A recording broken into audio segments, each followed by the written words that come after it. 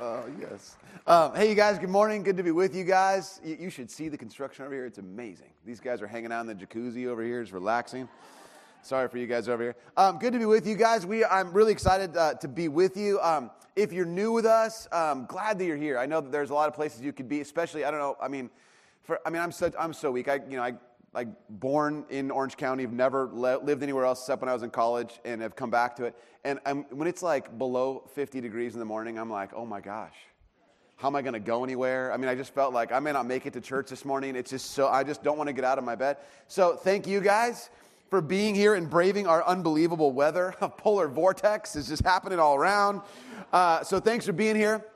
If you're new, like Mike said, our intention is that you'd be able to get connected. And it's our belief that we're a group of people who are trying to figure out what it looks like to follow Jesus and how to love other people. And we say this all the time, that nobody in here has got that figured out, and nobody in here has all the answers. And if in some way or another that idea of following Jesus and loving other people, moving in that direction seems like something that's appealing to you, well, then you're in the right place. And if your expectation is that you would need to be perfect or that we need to be perfect, we're going to let you down. Sorry, just let you down right now. But we're really glad that you're here. I want to tell you, too, if you're not new with us, or this is your home church, I want to give you a little bit of an update about we talked a lot about some family business stuff about our finances. I just want to let you know kind of how we're ending up. And the final numbers aren't totally in for us yet, but I just want to give you a sense where our church was. I told you at one point we were 18% behind our budget, and we just started trending in the right direction all the way through the end of the year. And, you gave sacrificially and generously, and you saw yourself as part of what God's doing in this community, and began to say, we want to see what God could do and how we could participate in that work. And at the 6-month mark, which is it's the end of the actual calendar year, we are seeing our church is trending in, like I'm not surprised at all, in a direction of unbelievable generosity. And so I'll have the final numbers for you in the next week or so, but I just want to let you know, good job on you guys. And if you want to continue to be a part of what God's doing here, you want to join in, if you haven't yet taken that step, I'd love to invite you to do that. Again, as Mike said, God doesn't need our money, but it is a way for us to participate in the work that God does and begin to see how we could actually sort of direct our own hearts toward that. So if you're new and you're checking this out, that's all family update business stuff, but if this is your home church, just want to give you that update and let you know that we're a generous church and we're trending in the right direction towards greater and greater generosity. So I'm very proud of you guys. You can clap for that. Some people are trying to clap. You can clap. Yeah, that's good. Yeah, they're like, do we clap? We can clap. So great job. We are starting a new series. Actually, I should say we're taking a break from our other series, which is a walk through the book of Luke, which will probably finish when Jesus returns. It's taking us forever to do this. But it is an incredibly long walk through the book. It's been great, but it's taken a long time. And now, anyways, we're taking a little break.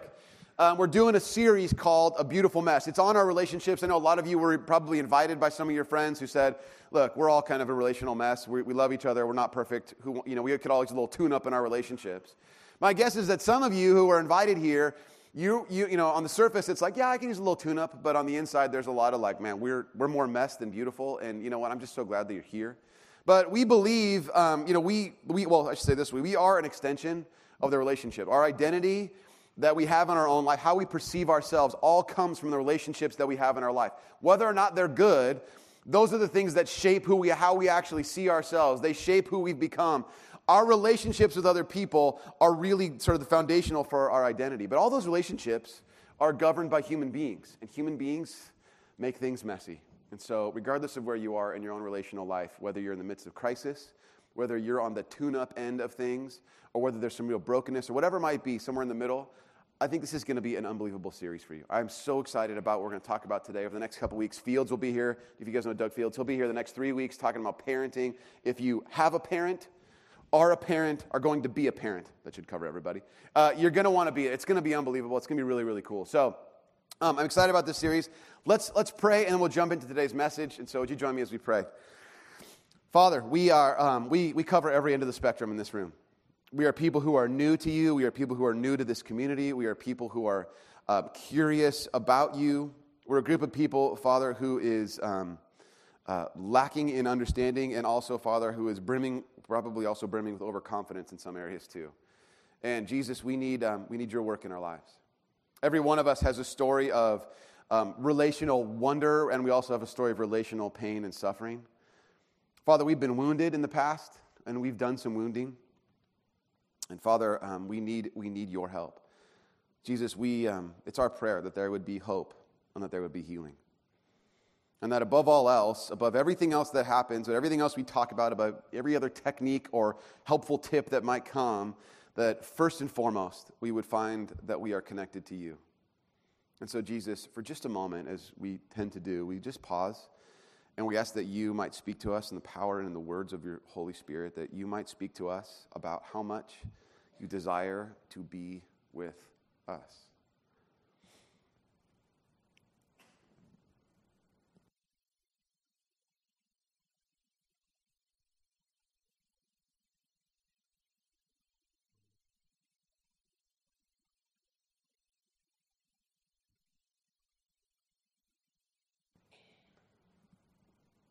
Father, if there's anything that is within us that says that we're unworthy of being around you, that you would not want us, would that be just cast aside right now?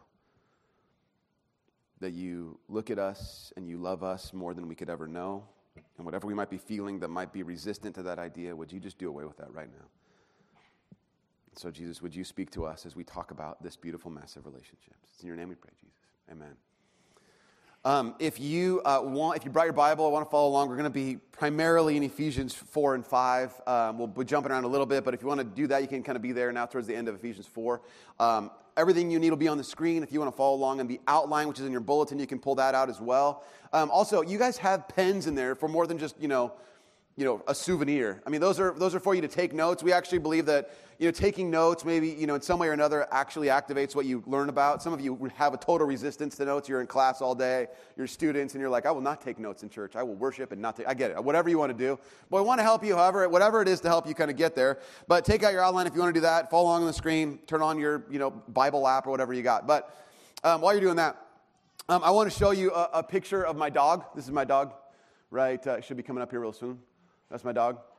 Yeah, pretty cute. That's my dog, Kirby. Kirby is now 2 years old. And, so we love our dog. And some of you in this room are like dog people. Like you have almost like I don't mean dog people versus cat people. How many of you guys are dog people? Like just like that, just versus cat people. How many of you are cat people? There are so many great churches around this community, you guys. I just want to invite you to check out some of those. But some of you are dog people, and you have like a relationship with your dog that's a little bit bizarre. Like you don't just put a T-shirt on your dog. You have outfits planned for the week, and you have a special friendship with your animal. That's like, I don't know. Your favorite movies are in this order, or shows are like Rin Tin Tin and Lassie and Benji and whatever. All those that you're all about, and that's you're bizarre. But I'm a dog person. I love our dog. I mean, he's awesome, but he's also a dog. Our dog we have an old we purchased online an old TiVo. So we bought a DVR online so we could just it's awesome. We don't have to pay a monthly fee. It's rad. But we have this TiVo, and we record we're recording shows, whatever. And this dog, this sweet and wonderful, beautiful dog, has eaten 4 of our remotes. Let me show you one of the remotes. This is the first one. You have a remote control picture. Just destroys it. Now, you can see right there in the middle, you can see there's like a little directional search thing. The button to select anything is in the middle of that. So you have to put your pinky through it without, it's like a game of operation. To push whatever button you want, you have to get exactly around, however you're going to do it, exactly in the middle of that. I have to get my daughter to push the button to turn the remote control on. But I've called, we call the TiVo people every couple months. They're like, wow, you guys really like the remote controls. We have a dog. He's eaten 4 of our remote. We're literally on the 5th remote control. I got home not too long ago, and he'd eaten another remote control, and I was like, I literally just picked it up and threw it, and I was like, I should not have thrown this remote control, but I did. And there is just something about this. Now, here's the point. We love our dog. He's a part of our lives, but we're going to have to do something about that dog. We're going to have to figure out either where we put our remote controls, which tends to be there's a million things he could chew, but remote controls are his favorite thing. And we're going to have to do something about that dog, because what I intend for this sweet, beautiful Kirby, what I expect from him and what I intend for him is to be in our family and to obey stuff and not bark at strangers and to sit right at my feet and just, when my feet are cold, to know it and just lay right on my feet. Some of you try to do that with your dog. You try to lay right there. Good. I want him to do that. I want to never have to worry about him running out. And I want him to do all those things. Now, for me to have a wonderful, great relationship with my dog or whatever else, I'm going to have to do something about that dog. I think for us, when we talk about relationships, there is a part of our relationships that God has intended us for closeness, for intimacy, for relationship with other people. But there's a part of us, all of it's wonderful and it's beautiful and it's majestic and all that's part of us. But that has another side. And our need for intimacy, our need for relational connection, sometimes manifests itself in ways that makes a mess. And we have to do something about that. How we seek intimacy and closeness with friends, with people that we intend to date, with our spouse, with our kids, with our grandparents, with everybody in the world, all of those things, they're probably in need of repair. We're going to have to do something about those things, the way we seek intimacy, the way we seek closeness with other people. Now, I want to tell you, as we start this series, I think this is an unbelievably great opportunity. Most of us walk in here trying to keep things at least mostly on the surface as long as we can. We're not letting anybody in about what's actually going on underneath the surface. We dress at least a little bit nicely. We try to put everything together, and I get that. But I also know that there's a lot of us that are in this place that beneath the surface just a little bit. If we were to just talk and I could just one-on-one or someone was to ask you just what's going on beneath the surface, that there would be tears and there would be drama and there would be hopelessness. And I want to let you know that I believe God can do something miraculous in these next couple weeks in this series. And what I want to invite you to consider is, what if God could do something miraculous in my relational life? In my loneliness, in my despair, in my brokenness, in my bitterness, in all of the habits that I've acquired over the course of my life. What if God could do something miraculous in that time, in this next couple of weeks as we walk through this Beautiful Mess series? I want you to consider what that might look like. If God could do something miraculous in it. And as we talk about relationships, probably the best place to start is in the very beginning of our own human beingness. So let's do this. We're in Genesis chapter 1. It just says this. You've seen this before, perhaps. It says this. So God created mankind in his own image. In the image of God, he created them. Male and female, he created them. So human beings are created in an image of God. Now, what that means is not super specific. We don't really know exactly what that means. It's kind of difficult to understand, except this. However God is, however God looks, whatever he's about, in some way or another, we ought to resemble that. So however God is how we are intended to be. Does that make sense? In some way or another, we're supposed to look like that a little bit. Whatever attributes of God that he has, at least in some way or another, some of those things should show up in our own lives. Now, at least somewhat. So let me show you kind of how God is. Genesis 2. Then the Lord God formed a man from the dust of the ground and breathed life into his nostrils, the breath of life, and the man became a living being. This is actually kind of bizarre if you think about it. This man is being created by God. And the way in which this man is created or animated into life is that God breathes into his nostrils. Now, I don't know how close God's mouth is to his nostrils, but, as a kid, I always thought, that might be uncomfortable, right there in his face, breathing into his nostrils. But there's an intimacy described here. But the point is that there's an intimacy. God gives to this human being life. And it is really up close the way God does it.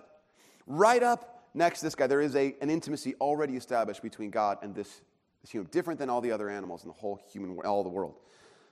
Keep on moving. Exodus 3. This is Moses is about to, he's talking to the burning bush, the proverbial burning bush. Perhaps you've heard of the burning bush. God's speaking to him and saying, you're going to rescue my people. And Moses is saying, I can't, I stutter, I don't have any, I don't even know, I can't do this. And God says this. Here it is, verse 11. But who am I, Moses said, that I should go to Pharaoh and bring the Israelites who are in captivity out of Egypt. Verse 12, and God said, I will be with you. Isaiah 41. The Bible says this, so do not fear, for I am with you. We just celebrated Christmas. We have this moment then at Christmas where we're celebrating at Christmas. If you're with us or any of our services, or maybe you've heard about what happens at Christmas, what you're doing is a celebration of this very thing, which is written in Matthew 1:23 and Isaiah 7:14, which is this. The virgin will conceive and give birth to a son, and they will call him Emmanuel, which means God is with us. That from the very beginning, what God intends from the very beginning of creation all the way up until now is that God's intention is to be with us.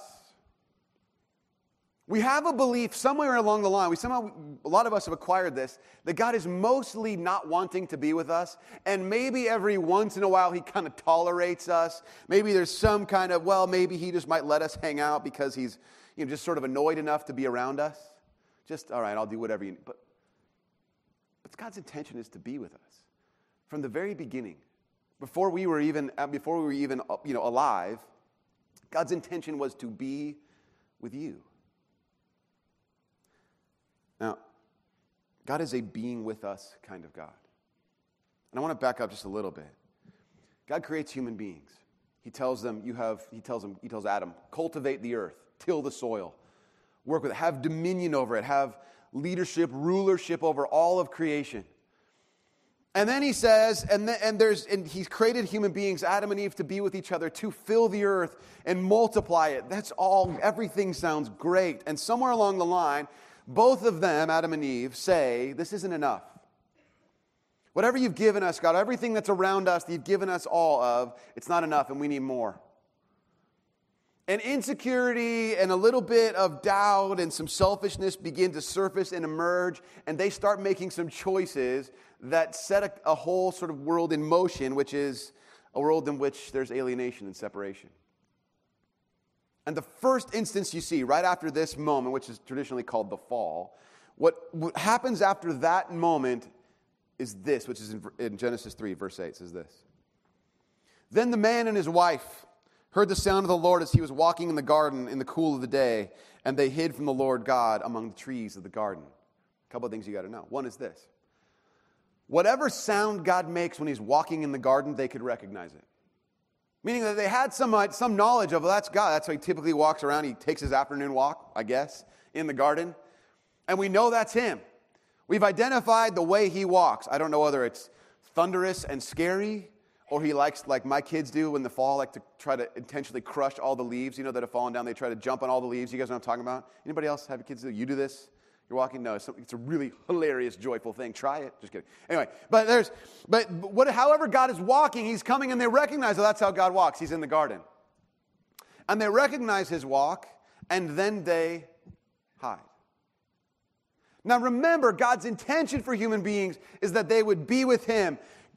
His full intention is to have intimacy and closeness with human beings, and they are hiding from him. They're running away from him. It isn't God who hides from people, it is people who start running from God. Verse 9. But the Lord God called to the man, where are you? Where are you? Now, most of us would agree, if I was to ask you some of the attributes about God, most of us would say, well, he probably knows everything. It's at least one of those things. God's asking a question. Where are you, Adam? Where are you, man? Where are you? Now, is that question ultimately for God because he can't find him? Like, I just lost the human being I made. I don't know where he went. Like, come on back, whatever. Or is that question for Adam himself? I know that you have run away, and I know that you're hiding. Where are you? Where are you? In other words, what's being described here is that human beings have an intimacy with God. They choose to bend the arc of all of God's generosity and all of his goodness towards themselves and this thing called the fall. And the cascading effect that begins with them first is that they start hiding and running from God. And God says to them, where are you? In other words, you have lost yourself. Everything that was fundamental about who you are, which is what I intended, I breathed life into you, somehow or another you lost it. It is just you have lost it, and when you lost that, you began to lose yourself. Where are you, Adam? The fundamental issue at this moment in the story of human beings, as the Bible describes it, is an issue of identity. Now, every one of us in here, like I said before, we all wonder about relationships. We all wonder about how to have improved relationships. We want the ones we already have. We want to know how to take them to the next step. To the ones that we're hoping to find or build or repair, whatever it might be, in some way or another. We're all looking to find a way to to make these relationships good. And in some way or another, what we're hoping for is that we would have a smoothness about those things. And all of those relationships starts with one thing: your own identity, who you are. Because my guess is, as you came in here, there's a lot of you who said, I'm really excited about, well, at least maybe not really excited, I'm willing to take a look at my own life, to take some steps and begin to improve. I'm willing to do the hard work, and that's great. But there's a danger here. Because God's intention for us, if we miss this, if we miss this next couple things I'm going to talk about, the rest of the series does not matter. The rest of it doesn't matter. We can have a few techniques, we can learn some stuff, it will be helpful for a little while, but this is the most critical stuff. It literally is the most critical stuff. You can learn some techniques, you can get a little bit better, but the fundamental picture of how you view yourself changes everything. Those who are deeply loved are capable of deep love. Bottom line. And if in some way or another there's a running or a hiding, then everything else we talk about in the rest of the series will not matter.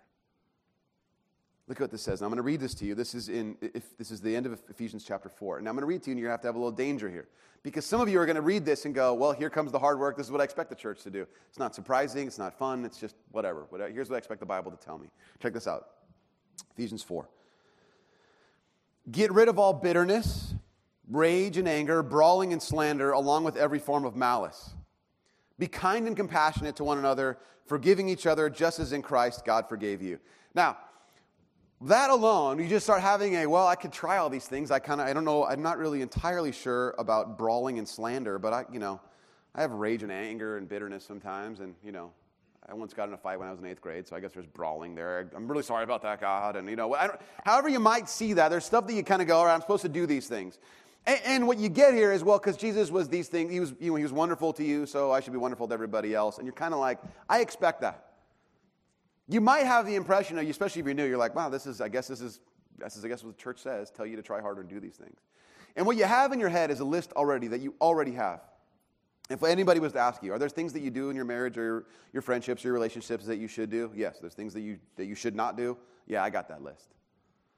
And you're probably expecting that what I would say is just try to move from less of the should nots to more of the shoulds. I just want you to catch this, though. This isn't the most important thing. The most important thing is going to come in one second. There's something that I'm going to tell you next that is the critical thing. If there's anything you're going to hear or do or respond to in this message, it's the next thing I'm going to tell you. Because everything else that we've talked about so far is helping you get to this place. Everything that we will talk about in this series is what I want you to catch next. And if you don't catch this, the rest of it will make no sense. Here's what it is. Ephesians 5, verse 1. Follow God's example, therefore, as dearly loved children. Keep that on the screen for just a second, okay? I want you to see that and let that sink in for just a moment. Most of us who have grown up in the church or have approached the church or have any impression about the church understand the first 3 words, at least somewhat. We're supposed to be like God. We're supposed to kind of follow whatever He does. But that's not the most important thing. That's not the most critical thing, because there's something that you have to catch or it doesn't work, which is the second 4 words. As dearly loved children. My guess is that many of you understand what it is to be kids. You have been kids, maybe you have kids, maybe you plan on having children someday. You have an experience of childhood. And yet there is part of us in some way or another that has probably lost the idea or has difficulty with the picture of being dearly loved children. We know what it is to be kids, but we don't have any kind of idea about what it looks like to be dearly loved children of God. Everything else that we do in relationships stems from that reality. Some of you have come into church and you're like, well, I know God would love me and I'll be considered His dearly loved child if only there were some things. But that's not the way childhood works. It's not the way it works. God looks at us and says, if you would choose me, I would choose you. I would choose you and adopt you. I make you my own. Not because you're already wonderful and awesome, but because I'm your dad. Some of us have a really difficult time with that. Psychologists will tell us that our first impression of who God is, whatever our God image is, comes from our father. However your dad was, that's how you perceived as your first impression of who God is. If you have an impression about a dad who is agitated, angry, frustrated, that's how you perceive God.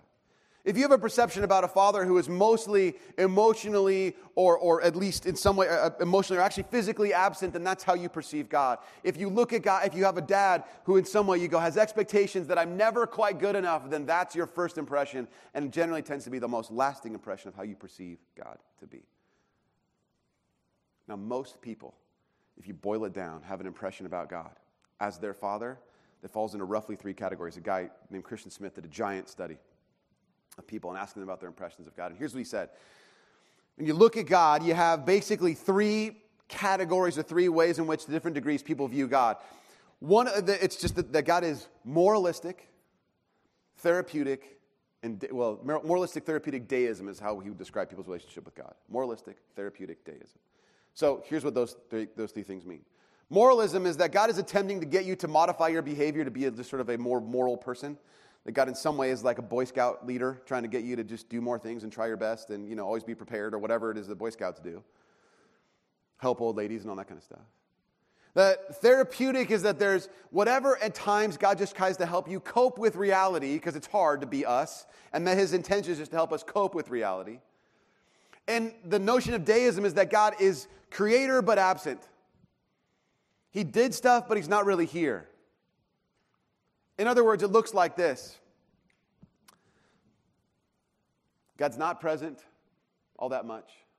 So we try our best to do the best stuff we can do that God might pay attention to us. And occasionally when we need a little coping help, he gives us money. Or gives us whatever we need. Or gives us... That's really how most people view God. That's not a dearly loved children kind of relationship with God. And yet it's the most fundamental picture of how we live every other relationship in our lives. It's how we are first loved by God. You are intended to be his dearly loved children. We are born spiritual orphans. And God takes us into his family and makes us his dearly loved children. The book of Ephesians, this quote, this was we're reading, comes from the book of Ephesians. Ephesians is 6 chapters long. 3 of those chapters are spent only focusing on that one thing. It starts out, the way the book of Ephesians is addressed, this is the Apostle Paul's writing to this church in Ephesus. And it starts out by saying, it's addressed to these people, addressed to God's holy people in Ephesus. Or in the more traditional translations, it says, to the saints in Ephesus. In other words, it doesn't start out by saying, to God's, the people God tolerates a little bit. To all of God's people who he mostly despises and is generally disappointed with, here's a letter of love. It doesn't start by saying all those things to God's, kind of hangers-on. To those people, he's writing this. No. The Bible starts by saying to God's holy ones, to the saints. The primary identity of people who belong to Jesus is as his own children. And if we're going to have any kind of relational success in the rest of our lives, it has to fundamentally start with how we were created and intended to be, which is to walk with God as his dearly loved children. Some of you, that's all you came to hear in this series, that's all you needed. You could walk away right now going, my gosh, I'm dearly loved. Your dads matter. Having a father that is your intended father, the one who created you, is so rich and beautiful. Look what it says in Ephesians 5:2. Look, just to continue on. Follow God's example, therefore, as God's dearly loved children, and walk in the way of love, just as Christ loved us and gave himself up for us as a fragrant offering and sacrifice to God. In other words, all of the relational stuff that's going to be talked about begins and ends, this following in the example of the walking in the way of love, all of that it begins and ends with the idea fundamentally of, do you have an understanding that you are God's dearly loved child? If you do not, then there is very little hope for the rest of your relational lives, honestly. It is God's work of restoring you back to where he intended you to be, to walk with him. I was, we know people in our lives, all of you do, who are walking through difficulty in their own marriages and their own lives. Maybe that's you too. One of our friends is, in this situation. My friend moved out of his house from his 3 kids over the Christmas break. And his 8-year-old daughter said, as dad was moving out, talking to mom, she said in tears, what's my name going to be? I just started I was stunned when I heard this. There is a picture of our identity that is entrenched in who our Father is. And if we lose who our Father is, we begin to lose ourselves. My own life, my dad asked me about a year ago, he asked me for my parents have been divorced since I was 2.5. I don't have a real good relationship with my dad. And he asked me, a year and a half ago or 2 years ago, he asked me, he's like, hey, could you give me a picture of your family? Oh, yeah, sure, Dad. No problem. I can find a picture. I can get you something. And I haven't sent him a picture of my family. And I should. I'll show you. Here's a picture of my family. This is one we just took a couple months ago.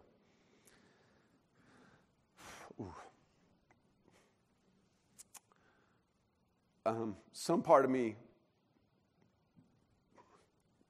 doesn't want him to share in that. Some part of me is saying,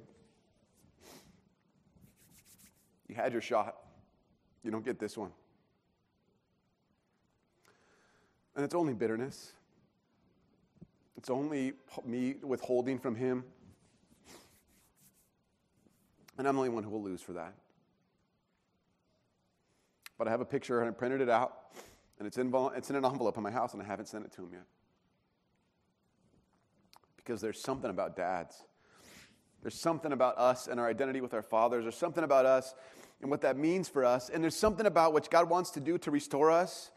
No matter what our own relationship with our own fathers was, our own earthly fathers, that he intends for us to be his dearly loved children so that we can walk in the way of love. And what I'm realizing over this past, couple months as we took our family picture, was that there's a part of me that is still not living in the reality of I'm God's dearly loved dearly loved child.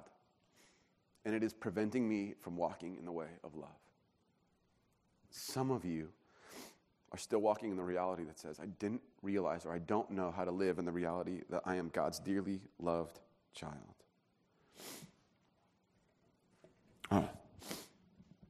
God so loved you that he would rebuild a relationship with you. That he would end a time in which we walk and live as spiritual orphans, that he would bring us back to himself. In his son Jesus is what we celebrate at Christmas. And it is his intention that we would no longer walk wondering who we're supposed to be and what our name is and all that stuff. That God gives to us his name. And he walks with us and says, foundational for every other relationship is your relationship with me because I intended you for intimacy with me, to walk with me. That's everything.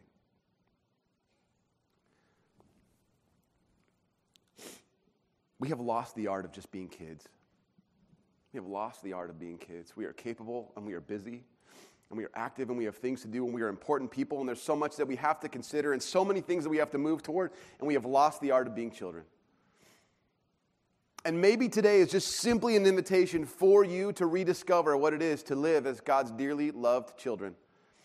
To live in that reality. Some of you have never heard that. Some of you have walked along the fringe of church and always heard you're almost good enough and maybe someday God will maybe let you do something with him.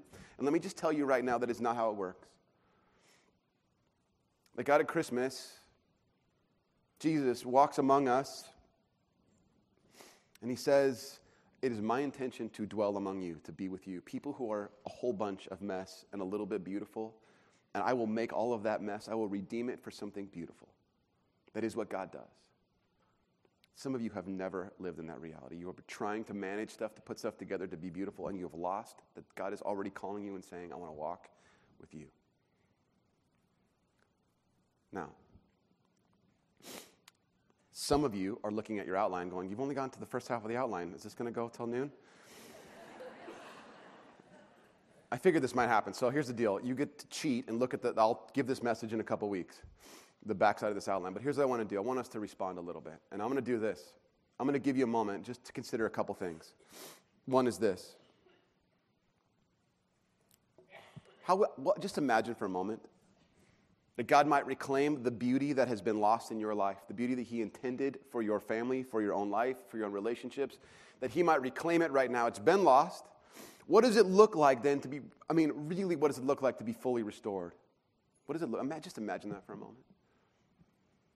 That whatever relational issue that might have confronted you, whatever it might have been that sort of damaged you, whatever it has been that you damaged in other people, whatever that is, what does it look like that God might restore it? What does it look like to live in the reality that you are dearly loved children? Now, there's not a lot of practical action steps.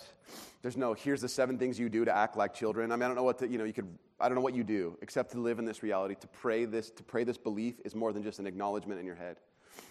Because it will come up in the rest of the series. Every single week you'll hear as Doug talks next week about real practical stuff about parenting, which will be incredibly helpful. If we lose this idea that you are God's dearly loved children, the rest of it doesn't matter. Let's pray together, and then we'll respond together in song and in prayer. Lord Jesus,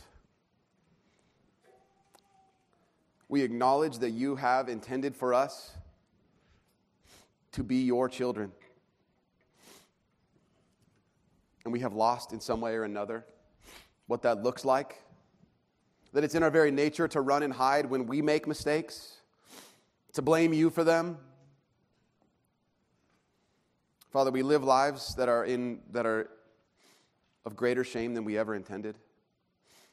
We look at our lives and go, there is some work that needs to be done, and we are not capable of doing it on our own. We need each other. We need you. Just with your eyes closed for a moment. What does it look like for you to receive an invitation to return to your own Father?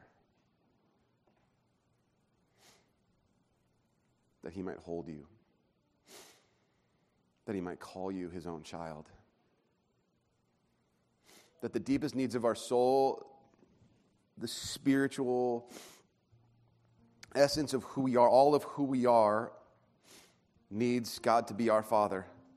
And that while we may have tried everything else, nothing else has been sufficient. Jesus, we are people who need you. And while we might run and hide, you call to us and say, where have you gone? And you welcome us back with open arms. And you would love us with truth and with depth and with grace. And so, Father, as we continue the series and recognize and know the mess of our lives, we believe that you are capable of redeeming it and making it something beautiful. So, Jesus, it's in your name that we pray. Amen.